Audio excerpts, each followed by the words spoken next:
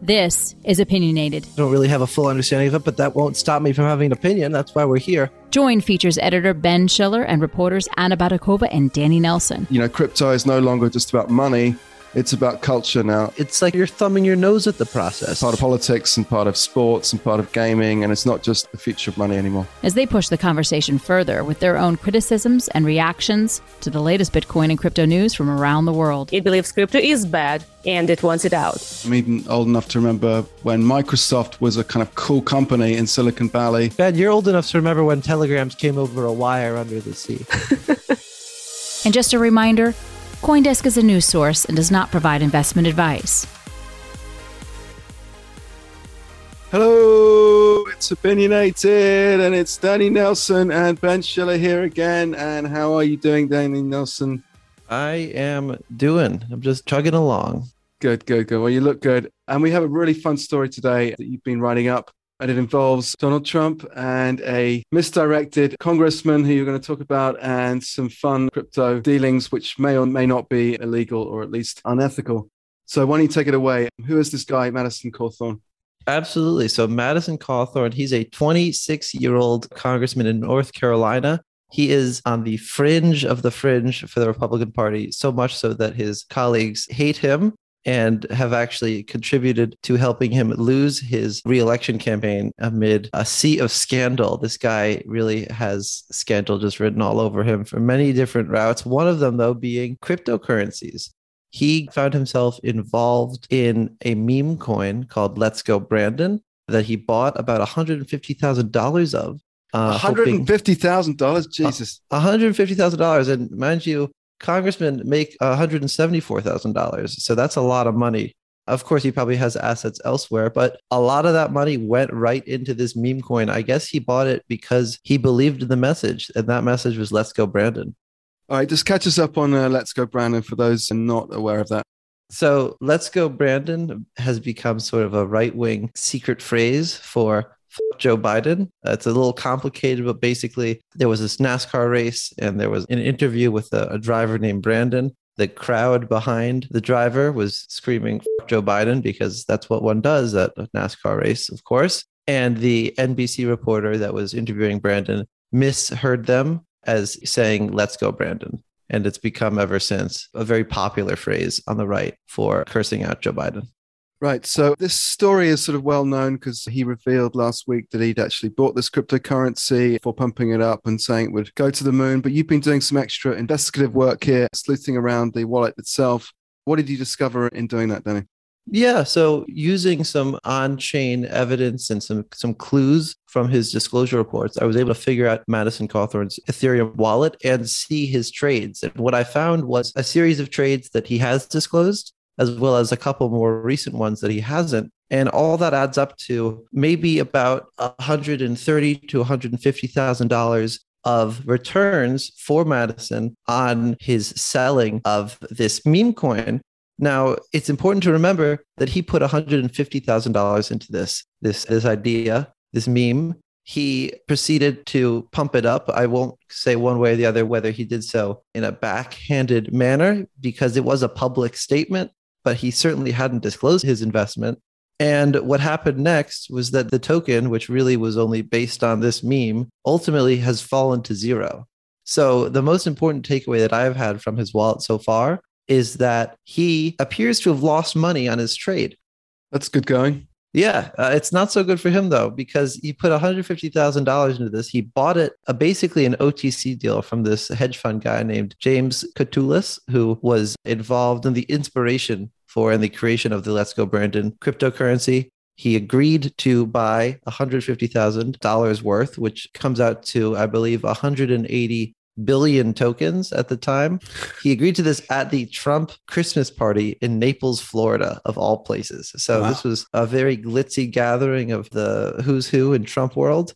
Madison Cawthorn, James Catullus were both there. And according to James, it just really clicked with Madison. I was texting with James over the weekend. James said, Madison just likes crypto's libertarian nature. And obviously he likes the pro-veterans charities and free speech angles of the coin.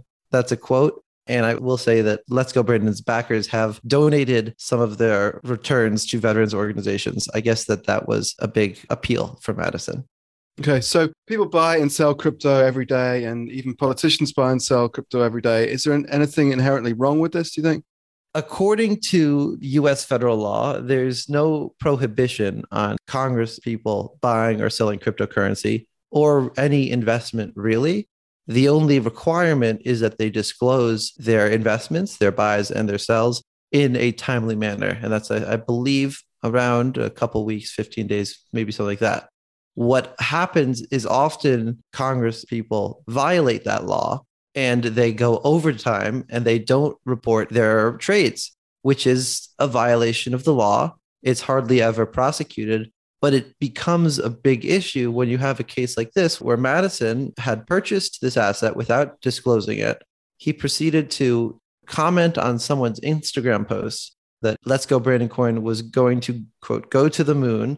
He did this on December 29th. On December 30th, the Let's Go Brandon Coin unveiled a partnership with NASCAR that ultimately fizzled. But that partnership led to the Let's Go Brandon Coin rocketing in value on the 31st, and he sold on the 31st. So if you just look at those facts, it looks like Madison took an investment because he knew something was happening. He pumped it up saying it's going to go to the moon tomorrow because there was something that was coming in the works. That happened and he sold. That would be a pump and dump.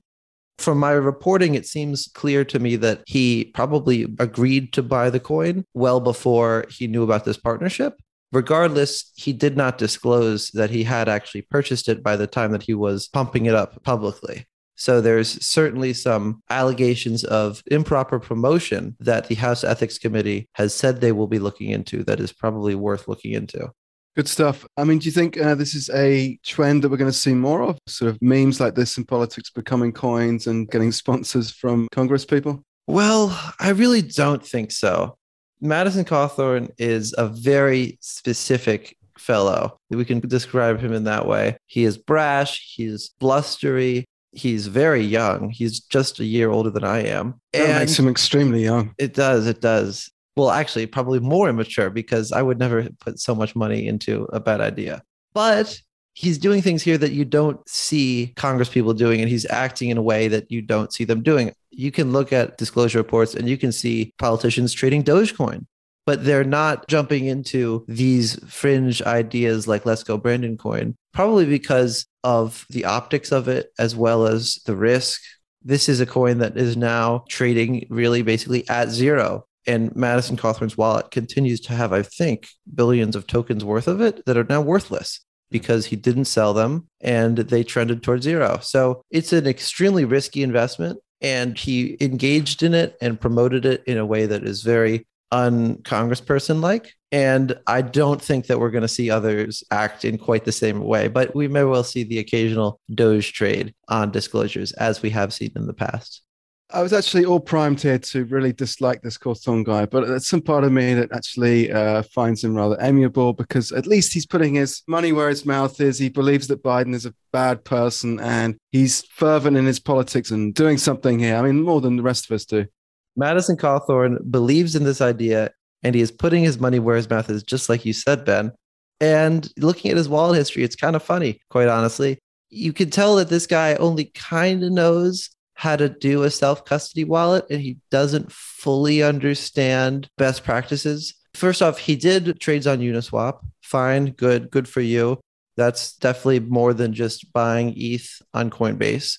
But to get the ETH back to Coinbase, which he ultimately did, he sent it through a burner wallet, which is entirely unnecessary because it's not like sending it to a burner wallet is going to hide your tracks.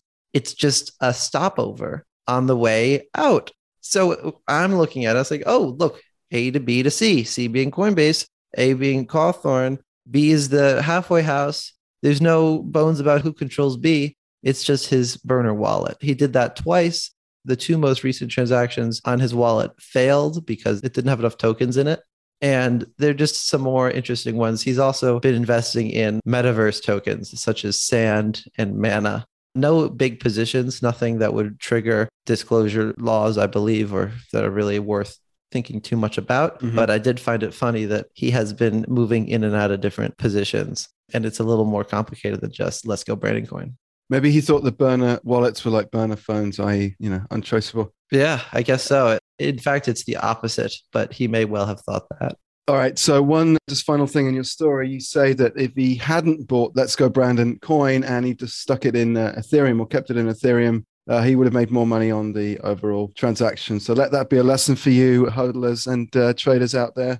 Stick with what you know and stick with those big brand names. I guess so. Although I will say, I think you may have switched it up there. He has reported publicly that he sold his Let's Go Brandon coin and bought Ethereum. It looks to me like he sold the Let's Go Brandon coin for Ethereum, but he has not reported a sale of the ETH, which means that he is probably down tremendously on his ETH position because he was trading at a time when ETH was around $4,000 a pop. And we're right now in the $1,900 range. So that's more than 50% gone right there.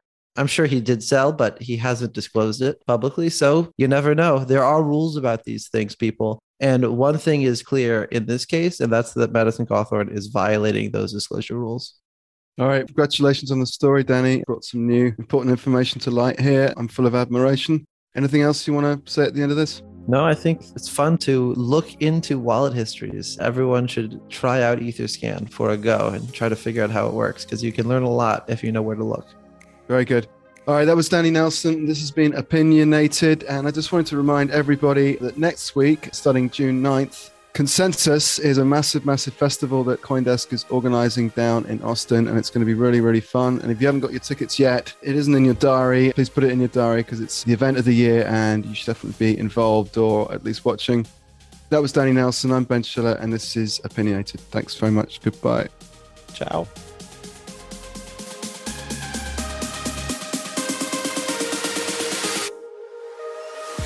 You've been listening to Opinionated. Today's show featured Ben Schiller and Danny Nelson.